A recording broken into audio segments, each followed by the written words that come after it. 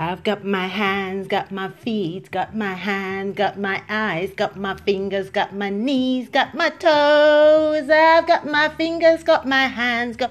She didn't sing it like that. I can't even sing to save my life. Anyway, it is Deborah, your host. I am back in the house. I am back.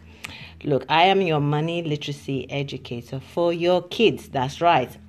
And I also help teach women how to create wealth, specifically women who have experienced domestic abuse because of financial challenges in their relationship.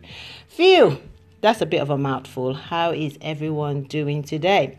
Thank you so much for watching or listening to all my podcasts, past episodes and things like that. I really appreciate you. So, as Nina Simone says, right? And if you haven't heard that song, please do go ahead and listen to it. It just resonates with so many people.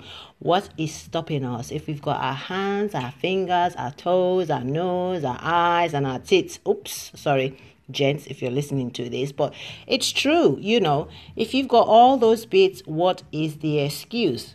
So, in today's episode, I am talking about what's stopping you. What is stopping you? Nina Simone is back in the house. I know Nina Simone has been gone for a while. But, if you're a lady and you're listening to this and you're looking for a way to help create wealth for yourself in small ways, that is what I do. So that could be anything from you wanting to sort out your spending, sort out your debt, sort out your savings, wanting to invest. Maybe you even want to go into real estate, but you don't want to really own a property, but you still want to invest in property. You can do it. Or maybe your credit score is really bad and you're in the UK and you've just been wanting to do something. You've got it all in your hands. It's all there. You just need someone to help guide you and, coach you along the way as to how to do it. So, do check out the description box for details of how you can get in touch with me. Just go on Google and Google Sawyer's House. You will find everything you need to know about me. If not, send me an email to sawyer'shouse@gmail.com, but I'll put it in the description box.